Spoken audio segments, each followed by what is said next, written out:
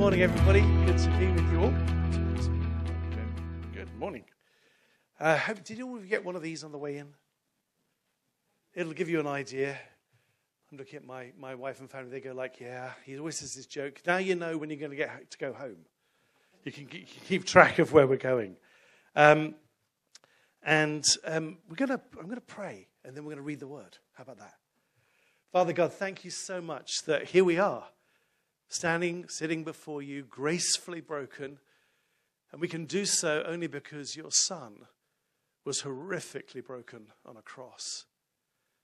His sacrifice has opened the way for us to be with you, and we are so grateful to be in your holy presence. Holy Spirit, would you now speak to us through your holy word so that we might understand it and then apply it in our lives? And we ask that in Jesus' name. Amen.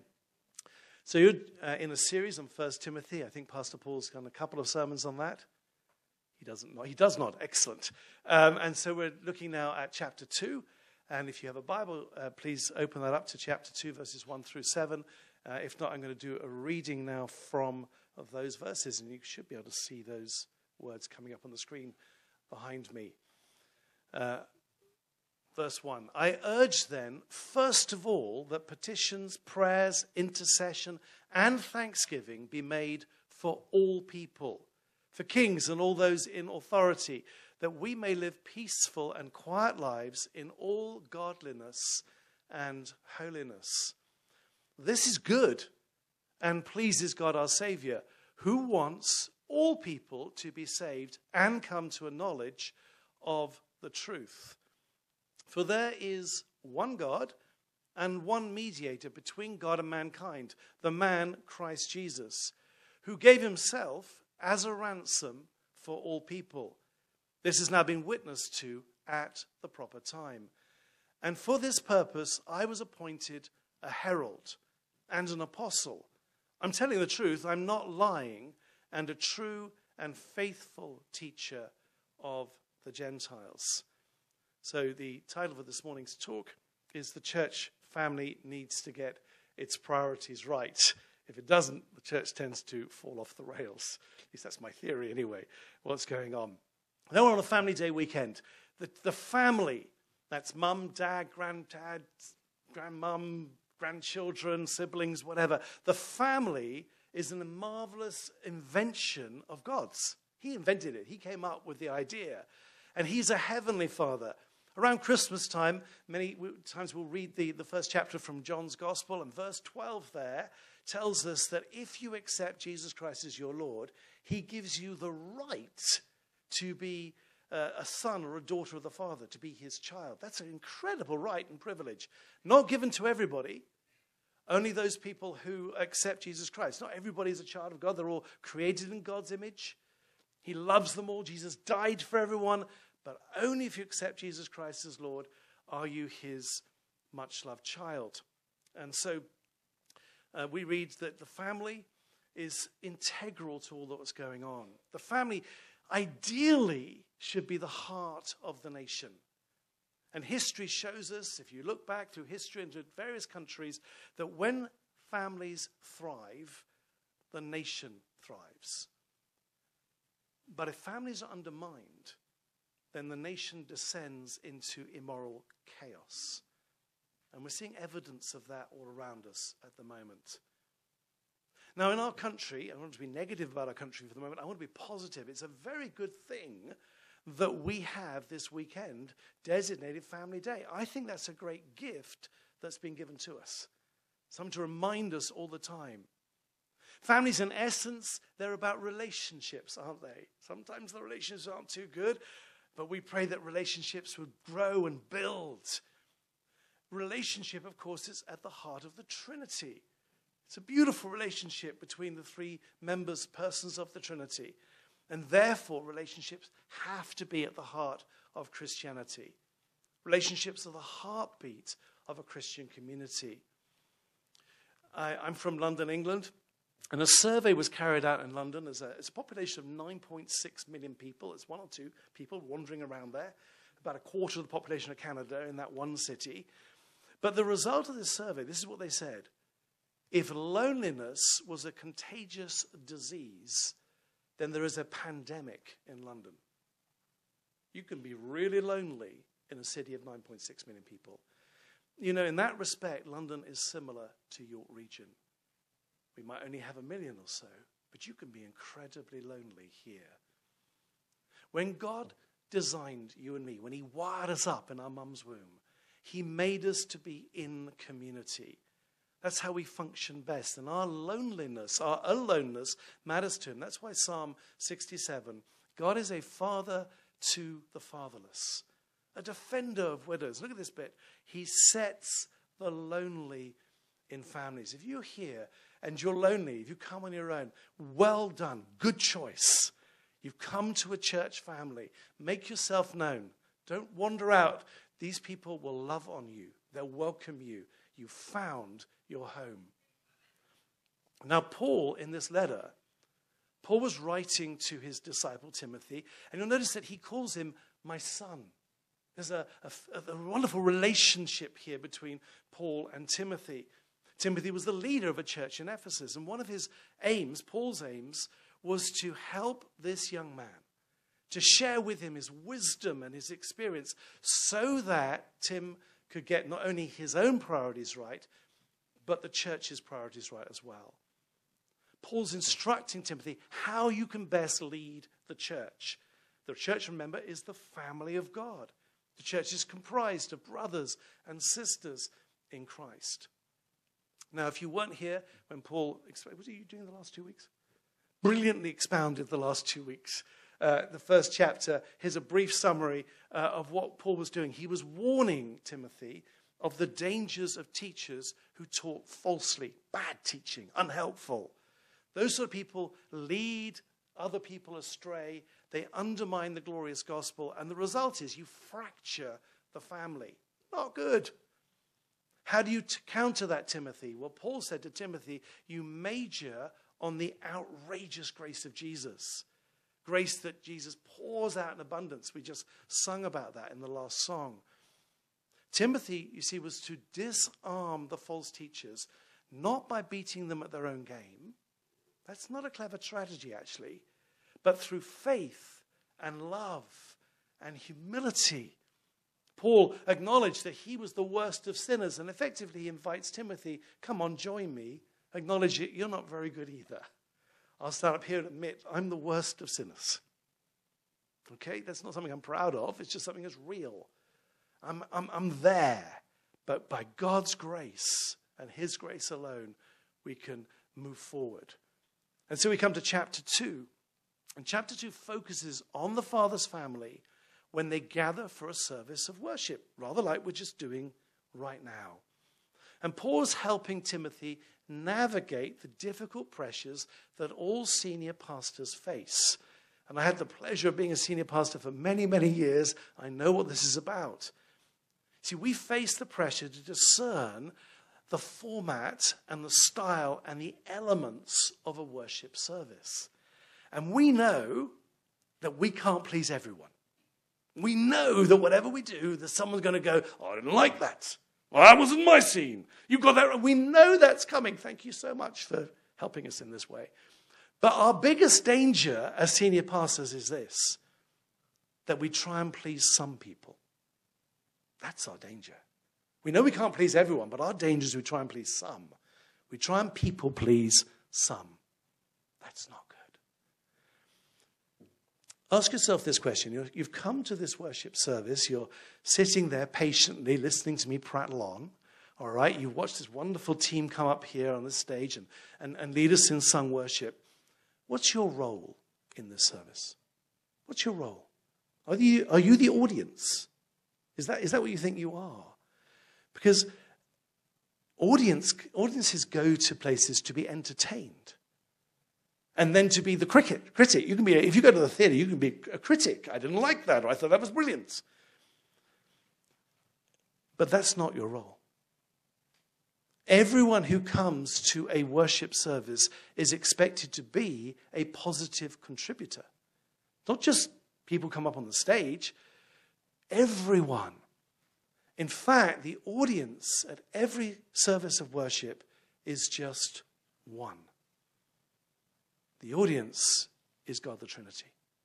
He is the only person we are here to please. He's the only well done we need and want to hear.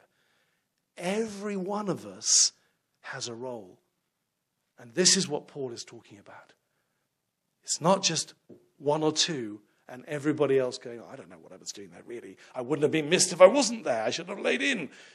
No. Every one of us has a role.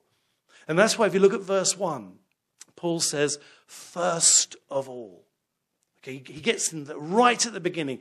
This is your first priority. When the Father's family meets together, when his sons and daughters gather, the most important, the essential, the non-negotiable component of a church is that it is a worshipping, praying, relational community. This is what Paul is saying. This is your number one thing. Now, I'm going to say something which one or two of you, if you're built and wired up like me, might initially go, ugh! So I'll put it up on the screen so you don't think I've misspoken it. Worship and prayer, therefore, take precedence over evangelism. All right? Why is that? Partly because love for God is the first commandment. Jesus said, love God with everything you've got, heart, mind, soul, and strength. And love for our neighbor is the second commandment. It's really important, but love for God is the most important. Partly because long after all of our evangelistic efforts have been completed, we're going to spend eternity worshiping the Lord. So if you think of this little part here between my two hands is the whole time that creation exists before Jesus returns and everything becomes a new creation, and our little role in here is let's march. Eternity stretches on forever. Partly because evangelism itself, evangelism, by the way, is telling people about Jesus Christ, is an act of worship, a very practical act. It's bringing glory to Jesus. And partly because when we worship God, and not just in song, by the way, in every aspect, it reveals Jesus as Lord. Because our worship makes no sense if Jesus is not Lord. It makes absolutely no sense. So we're revealing in our act to an unbelieving community, this is what we believe. Now, don't mishear me. I'm talking here about priorities in a worship service. I'm not undermining evangelism. It's vital, and making disciples is an imperative. And we're going to come on to that in the second part of this talk. So we're going to look at the first part. Now, what for me in any service is a non-negotiable is that there always has to be the Bible faithfully preached. To me, that's a non-negotiable. I feel like I've been shortchanged if I go to which I know what happened or what didn't happen. But having said that, let me stress that it's important that every church service has a balanced ministry of the Word of God and prayer. We've got to have it balanced. The Word instructs the church, and prayer inspires the church to obey the Word. So if a church has an abundance of Bible teaching, but little prayer, there's much light, but no heat. You end up with orthodoxy and frozen people. On the other extreme, you have a church that has much prayer, much great religious enthusiasm, but little teaching of the word. And the fruit of that is a people with great zeal, but no knowledge. All right, we've got to get the balance. And that's what we're looking for. So if you're following the notes, the first point I want to make, I think Paul makes, therefore, is that according to Paul, a church community should be praying, prayer is a priority, for everyone. He begins his teaching with Timothy with this central importance of prayer. He's saying prayer has got to be taken seriously. You've got to prepare for it. If you're leading the prayers in a service, you've got to work on it beforehand. Don't just come up and ad-lib it. It should feature prominently. Now, I discovered, by the way, as a senior pastor of a church, the quickest way to empty a service, empty a room after a service. You say you want to get everyone out of here after the 11 o'clock service because you've got to get ready for Winterfest. Here's the way, Pastor Paul, this is how you empty the church. We're going to start the church prayer meeting in 5 minutes. Gone! Just gone! You go like, where was everybody? You can pray for 45 minutes, walk outside, they're still there having coffee. I'm just telling the truth. And you go like, what? It's just not a priority. Prayers are boring, whatever it is. But not only have prayer meetings lost their stature and importance, prayers during services have also been minimized. You know, we've got to recall the old saying, much prayer, much power, no prayer, no power. It's simple, but it's true. So when giving instructions in public worship, Paul began with the public prayers of the church. So he's saying, Tim, I want to tell you how to do a public service, and you've got to have these prayers. And you'll notice that these prayers weren't for their immediate concerns. They were to pray for the world at large. Paul mentions 4 different kinds of worship, and I want you to see these words as worship. That's one of the problems. People say, what have these got together? Petitions, prayers, intercession, thanksgiving. They're all worship. But there's a single theme that links them all. They're to be made for all people. So he's urging the church family, begin your prayers for the people who hold the world together by their rule, their leadership, and their authority. That's where you begin your prayers. If we lived in a country, and we don't, praise God for this, but if we lived in a country that had suffered an unstable government or tyranny for many years, and if we lived with the dread of that wasn't very good, was it? That's better. A knock on the door after dark, and it meant the secret police was coming to take you away and get tortured or possibly killed. And if we lived under a government that knew about this and was actually even directly responsible for this, and you need to know this is happening around the world, I'm not just making up a scenario. My suspicion is that we would be praying night and day for good, strong, wise, just rulers. And since we now live in a global village where messages and pictures and sounds can flash around the world at the speed of light, where the pain of someone in Gaza can instantly appear on screens in Canada, should we not be joining together and praying for good government worldwide?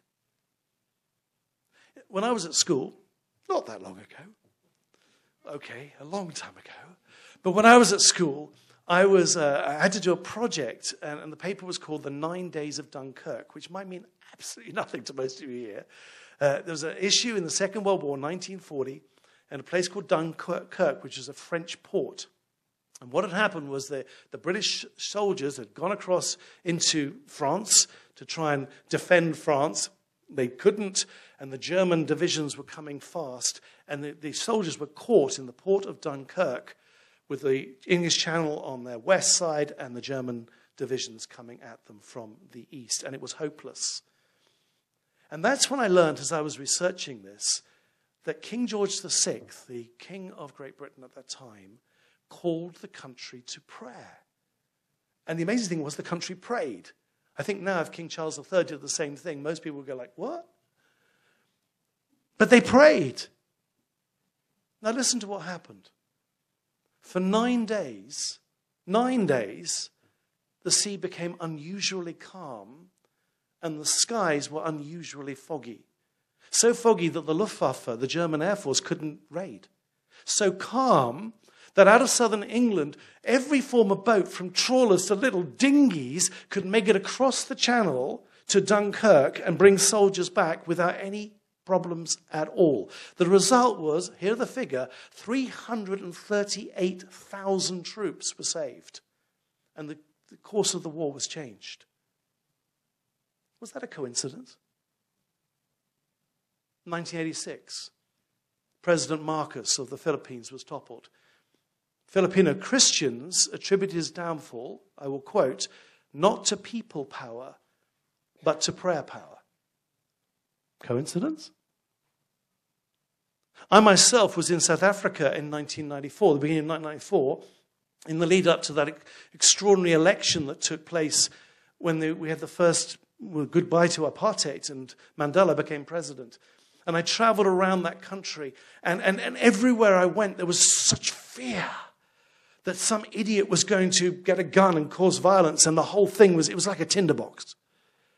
And everywhere I went, not just prayer meetings, you just went out for dinner for someone, you went to the movies, you just had a coffee, everybody was praying. I don't think I've ever been in a place, scenario, country where there was so much prayer. It was like, wow! And that election passed off peacefully. Coincidence? Can you imagine what might happen today if the Father's children throughout the world, throughout this country, heck, throughout your region, made it a priority to commit to believing, persevering prayer? Now notice that Paul specifically directed the churches to pray for kings and all those in authority. And that was a remarkable instruction because at that time no Christian ruler existed. You couldn't say, well, I'm just going to pray for the Christian ones. There weren't any. The reigning Roman emperor was vain, cruel Nero. And his hostility to Christian faith was well known. The Christians were really anxious. But they, just like us, had recourse to prayer. Even when we cannot respect the men and women in authority, and here I'm talking to myself, I struggle with this. I really do. We must respect their offices and pray for them. Now, our prayers can be honest. Lord, transform them with the gospel or remove them. That's perfectly good. But at least pray for them. Praying for pagan countries and their leaders, by the way, was not a new idea. Jeremiah had instructed the exiles to pray for Babylon's peace and prosperity, Jeremiah 29. And look what King Darius did. He confirmed the rebuilding of the Jerusalem temple, and in that confirmation, he requested the Jews to pray for the well-being of the king. That was him and his sons. The primary focus of these prayers for national leaders, we read in verse 2, is that we may live peaceful and quiet lives. Good governments generally bring peace. Everyone benefits from peace. And peaceful conditions actually make it easier to share the gospel. There is a reason the gospel spread throughout the Roman Empire, because of the Pax Romana. There weren't all these wars going on. I'm not saying Christians weren't persecuted. Clearly they were. But it really helped the gospel move around.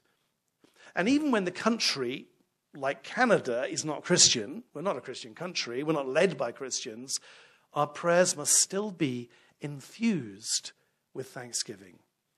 We must always be grateful for answers to prayer, thankful for who God is, celebrating all that he does in his outrageous grace. So that's the first priority. The church family should pray for everyone. And our second priority, we're reading in verses 3 and 4. God loves all people and is concerned for all people. So don't miss the reason that Paul gives for this in verse 3, for these prayers for all the people. So his reason for that first priority is because this is good and pleases God our Savior. That's what Paul is saying. You pray like this, you're pleasing. Just a reminder, there is only one Savior. We sang that this morning. That Savior isn't Caesar. It isn't any other human being, no matter how powerful they are. All human beings, we're rebellious. We're in a position of wrong relationship with God. We cannot save ourselves. And we don't merit, we don't deserve salvation because we're not good, let alone good enough. Our miserable destination is hell. Let's just acknowledge that.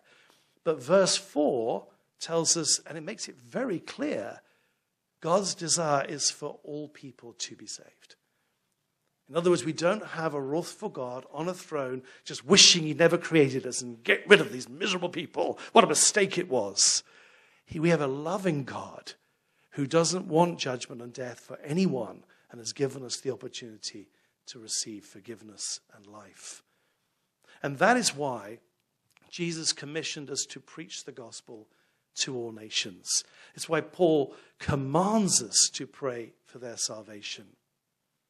I want you to think about the gospel. If the gospel is true, if this is true, it must be true for all people. That's what we just read there. God wants all people to be saved. It must be universally true. In other words, if the gospel is true for me, it must also be true for you.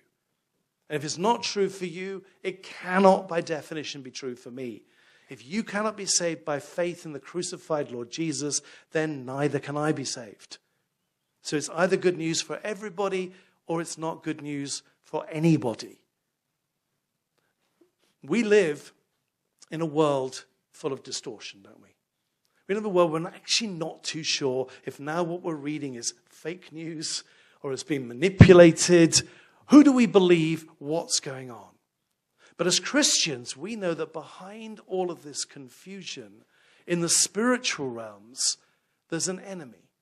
And he is called the deceiver. Jesus called him the father of lies, which means that the truth is hard to discern. Jesus, though, claimed to be the truth. Jesus told us, John 8, verse 32, if we know the truth, then the truth will set us free. Now, please note, look at the verse, Jesus did not say that the truth will set us free. That got you awake there, didn't it? Because you're looking at the screen going, no, he did. It says so. But that's actually not what Jesus said. You see, although the gospel truth has been faithfully proclaimed for almost 2,000 years, tragically, sadly, so far, many people have not yet been saved and set free by it. We know so many people who aren't following Jesus. Why is that? Well, in most cases, because they've never heard the gospel. Simple, isn't it? And if they have heard the gospel, they haven't understood it. They haven't comprehended it. So Jesus said you have to know. In other words, you have to understand the truth in order to be set free by the truth. And that is what Paul is reiterating in verse 4 when he said, the Lord God wants, and I quote, all people to come to a knowledge of the truth. That's how they're going to hear the gospel. That is the only way they're going to be set free and saved. It has to be proclaimed to all people because the one God desires all people to be saved. If we have that understanding, it is logical to believe that Jesus died for all people. So that means that there's only one way that anyone can be saved, by confessing that Jesus Christ is Lord. And it also means there's no exceptions to that. Now, both the Old and the New Testaments, the Old and the New Covenant, verse 5, affirm that there is only one God. Paul then added to this statement an essential, uniquely Christian, exclusive claim that there is only one mediator between God and mankind, the man Christ Jesus. A mediator, if you didn't know, is an intermediary. He's the person, or she's the person in the middle. Someone who tries to effect a reconciliation between two rival parties. In this case, between a holy God and wicked, rebellious people. You might recall Job's longing in Job chapter 9. Job said, if only there was someone to arbitrate, mediate between us, to lay a hand upon us both. So an intermediary must be able to represent both sides equally. In Jesus Christ, Job's cry has been answered. Jesus is fully God. He's 100% divine and simultaneously fully man. He's 100% human. Jesus lived the holy, perfect life that we should have lived. We didn't, but we should have done. And therefore, he identifies with the Father fully, with the Father and the Holy Spirit. He lived the holy life. But then he died the sinner's death that we should have died. And therefore, he fully identifies with you and me, with us. And that means Jesus is the only person qualified who's ever existed to represent both parties. No one else can. Verse 6 reminds us that Jesus was both a sacrifice and a ransom. A sacrifice. Jesus gave himself. It means he sacrificed himself. He offered himself deliberately and voluntarily as a sacrifice for my sin and yours. That's what Jesus meant when he claimed to be the good shepherd who would lay down his life for the sheep. And Jesus gave himself as a ransom. He said the Son of Man had come to give his life as a ransom for many. A ransom is the price paid to free a slave. all of humanity. We are enslaved to sin and judgment. We're unable to save ourselves. Jesus' death was the ransom price that paid in full for our deliverance. So in effect, and I know I'm embellishing these verses, but what Paul is saying in verses 5 and 6 is he's summarizing Jesus' rescue mission of humanity. In part of it, we can see that must therefore include the incarnation, when for the first time God became a part of his creation. Up to that point, God had created everything. He's the creator. He'd been involved with creation.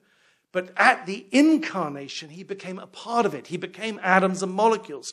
He became bones and marrows. He became flesh and blood. He became fully human. He became a man. And then we see his crucifixion, when on that cross Jesus became sin and took the death penalty of sin upon himself. And the immortal one, because he's now flesh and blood, was able to bleed and die. That's why he could be there for us as our ransom, in our place, as our substitute. And then we see his resurrection when death was defeated, and his ascension when Jesus assumed his rightful place of rule and authority on the throne of God at the right hand of the Father, where he is right now. And we know from this passage what he is doing. He is acting as our mediator. All of those things go together logically for what Paul said. And he is constantly interceding for us on our behalf as our propitiation before our Holy Father. Which means, as I said before, Jesus is the only hope for our world. Not politicians, not armies, not economics, not education, not science, not even the church. Just Jesus. Only Jesus. Jesus is the holy, sinless God-man, the perfect sacrifice, our ransom payer, our intercessory mediator. But, having said all that, his sacrifice is in vain unless people are told about it. It's in vain. This church family is our God-given purpose. We must ensure that everyone knows and understands this truth so that they can then accept it, believe it, and be saved. That's why it's imperative that we prioritize prayer. That's why it's so urgent that we prioritize proclaiming the gospel in its fullness, with clarity, to as many people as possible. These are the two big priorities that Paul is talking about. You'll see in verse 7, Paul described himself as a herald and a true and faithful teacher.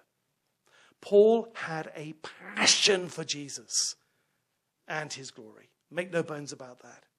He also had a compassion for the lost and the perishing. Paul's unashamed desire and priority was to depopulate hell and populate heaven. This great good news, this gospel of grace, still needs to be made known. It needs to be heralded. It needs to be taught throughout the world. And we, just like Paul and Timothy and that church in Ephesus, we have been commissioned by Jesus, and we've been given his authority to do this. We've been equipped by the Holy Spirit to ensure that our message will bear much fruit and a harvest of souls. The challenge I'm going to leave you with is this: are we willing to be obedient to Jesus' Great Commission? Is his Great Commission our priority? And if our response is yes, and I pray that it is, then we must rise to the challenge and embark on the adventure of a lifetime. The first thing we must do, therefore, is pray for all people. Then we need to proclaim the gospel. And finally, we need to be faithful teachers who make disciples of all nations. Let's pray. Heavenly Father, thank you for loving each one of us so much that you gave your only Son to be our Redeemer and our Savior. We are deeply grateful. Lord Jesus, thank you for dying in our place as our ransom, for being our mediator and intercessor. Thank you for never giving up on us. Holy Spirit, please help us to persevere in prayer for the leaders in our country, and for all who do not know Jesus as their Lord. Please equip us to be your courageous heralds and faithful teachers of the gospel. May we love the lost with the same compassion you have for them. We ask these things in Jesus' powerful name.